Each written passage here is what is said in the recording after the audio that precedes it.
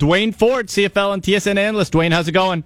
Not bad. How you doing, Andy? I'm doing well, man. And listen, let's go back a little bit here, because this whole Duron Carter scenario is baffling to me. You have him in Saskatchewan. We know he's a diva. We know the attitude problem, blah, blah, blah. But from the outside, Dwayne, like, it looked like he was doing everything asked of him by Chris Jones with the Rough Riders. Hey, I'm your most dynamic weapon. Go play defensive back. Okay. He goes and does it and flips back and forth. Then he's cut. What did you make just out of that first news where it's like, okay, he's gone and there was no real explanation given for it? Yeah, I think most people's initial reaction without waiting to hear anything about it was, what did Duron do? Right. You know, and it was almost like this assumption. But, you know, I don't know if maybe something will come out later, if it was more of a, you know, kind of an internal thing, I suppose, that some suggestions that, you know, that Duron had been a bit of a distraction there when he was on offense, maybe wasn't that focused, that there was some frustration on the part of the offensive coaches in trying to work with him and keep him focused and keep him on board. And, you know, I guess over time we'll find out whether that was the case or not. You know, a little bit of my gut feeling on it, and that's all it is. It's not based on any information or any suggestion from anybody else. Is, for me, when I look at kind of the history of Duron Carter and when he has sort of done well and towed the line and, you know, and sort of fit in well in a team sense, it's been when he's had some pretty good, strong veteran guys around him, because of how he was raised and whom he was raised by, his father, Chris Carter, of course, a longtime professional football player. He seems to have a lot of respect for veteran guys, you know, and particularly the veteran guys in his position group and on the offensive side of the ball. And so, for example, you look at when things fell apart for him in Montreal a couple of years ago. Well, everything was fine when Kevin Glenn was there, veteran quarterback, and a guy with whom Duron seemed to very quickly become close and kind of, you know, had a bond with and the whole bit. And the two of those guys quite liked each other and had this great relationship. Kevin Glenn gets traded, and things kind of go sideways for Duron Carter. You know, he's in Saskatchewan last year. Once again, Kevin Glenn is there. Bakari Grant is there.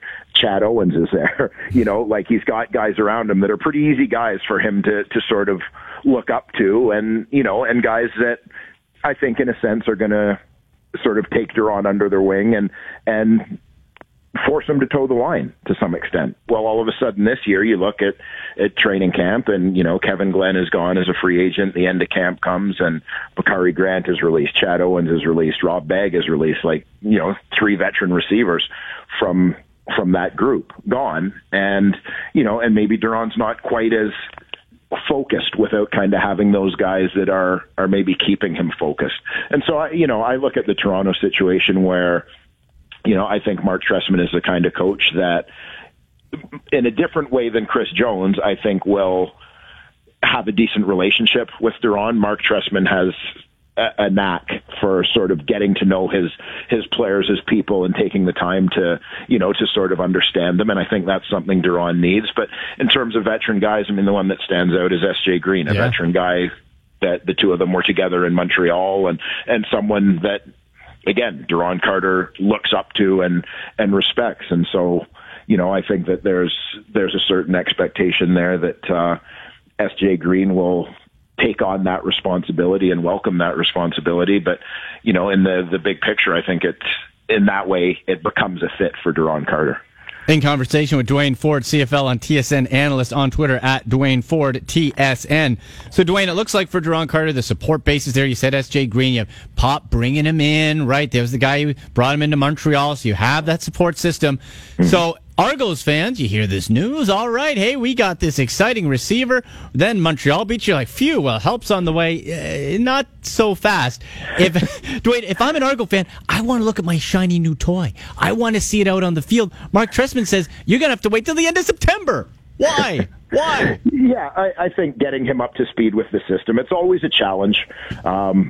for players to play in a system without benefit of going through training camp. It really is. There are obviously in the Canadian Football League, 9-team league, kind of word travels fast in terms of, sort of schemes that work and don't work and those kinds of things. So there's no question that there's a degree of similarity from one team to the next in terms of offensive system. But in terms of some of the intricacies and really understanding the whys and hows, it's hard to sort of grasp those things when you're cramming. You sign and you're sort of going to play in 3 days.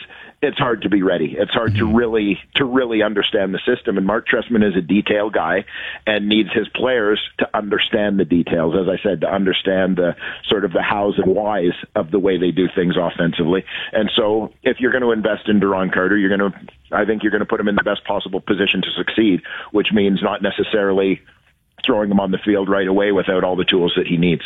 Well, and the other part of it, too, there, Dwayne, is when you hear Mark Trestman speak, it seemed that was part of it, but also he wants to see Carter for an extended period of time, how he interacts. Is he mature? Because every other team passed on this guy. You don't think the Montreal Alouettes could use a weapon like Carter? They said no thanks. So it seems like, too, it's, all right, get ready for the play, but also, how are you in the locker room? How do you fit in? And that's going to be a big part of it. But, man, for the Argos, losing to Montreal, they don't got a whole lot of time for that playoff push. No, there certainly is a sense of urgency, in terms of how close things are in the East. But at the same time, I think you look around a little bit, and not to pick on the East Division, but the reality is that a 500 record, or even within a game or two of 500, historically in recent history in that division, puts you in a pretty good position. And the Argos demonstrated last year, it's not so much how you start, it's how you finish. And so, I think they've probably got a pretty firm eye on the final third, and sort of trying to make sure they're the best team in the East over that stretch, and hoping / anticipating that will be enough to put them in a good place for the playoffs. And when you look at the rest of that East Division here, Dwayne, and the Argos, they finished with Montreal, who upset them, but now you move on to Hamilton for a back-to-back. And for Jeremiah Masoli, won his first comeback game, a couple picks, but the one touchdown he got is when it counted, and that was the one thing lacking in his game. You look at Hamilton there, you look at Ottawa coming off of the bye week, they're coming on strong. What do you make of those two teams as far as where the Argos have to get to? Because really, you got to get to that second spot because there'll likely be a crossover from the West.